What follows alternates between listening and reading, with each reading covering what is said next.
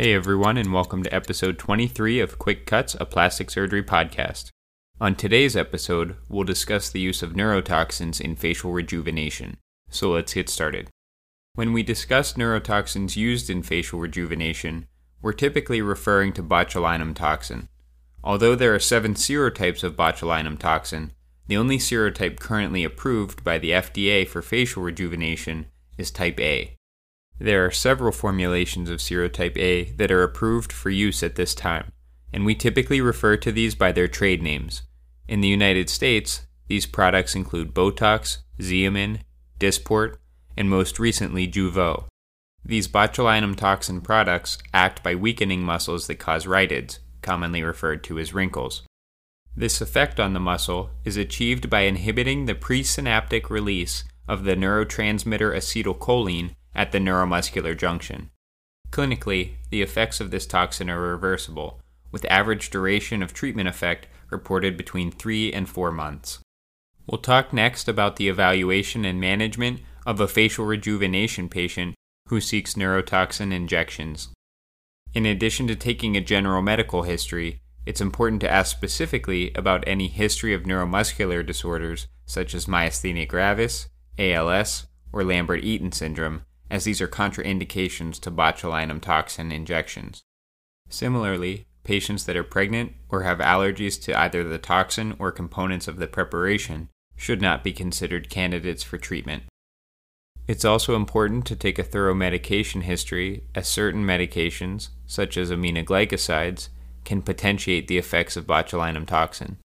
In your discussion with the patient, you should specifically determine what areas of the face are concerning to the patient.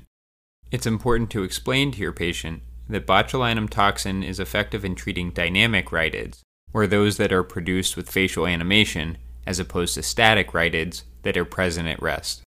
On physical exam, you should evaluate the presence of both static and dynamic rhytids, which can be achieved by examining the face both in animation and at rest.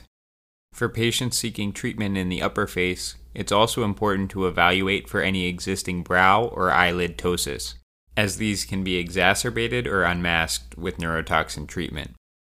In regards to which muscles can be treated, there are a multitude of targets for treatment with botulinum toxin in the face, and we'll review some of the most common here.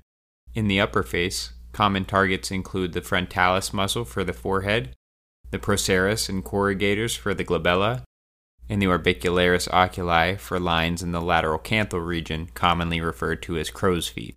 In the midface, the nasalis muscle may be targeted to address the radix. In the lower face, the orbicularis oris muscle may be treated for perioral lines. The depressor anguli oris muscles may be treated to address the oral commissures, and the mentalis muscle may be treated to address chin dimpling, referred to as mentalis strain. Postoperative care may include the temporary application of ice to minimize bruising and swelling, and many surgeons recommend avoiding strenuous activity for a day or so following injection. In regards to complications, the most common complication of botulinum toxin injection is asymmetry resulting from under or overtreatment, or the unwanted spread of the toxin.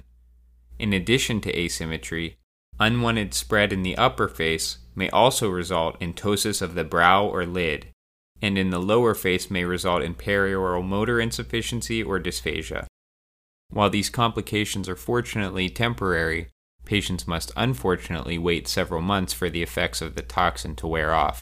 For those patients experiencing eyelid ptosis secondary to botulinum toxin, treatment with alpha-adrenergic agonist ophthalmic drops, such as apraclonidine, can help stimulate Mueller's muscle and partially alleviate some degree of the ptosis.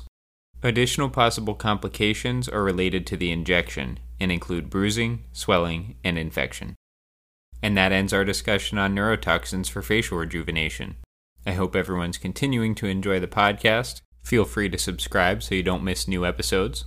You can find my entire audio library, along with other great online resources, at theplasticsfella.com.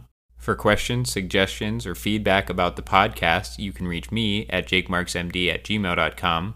Otherwise, you can find me on Instagram or Twitter at jakemarksmd. Thanks for listening. See you next time.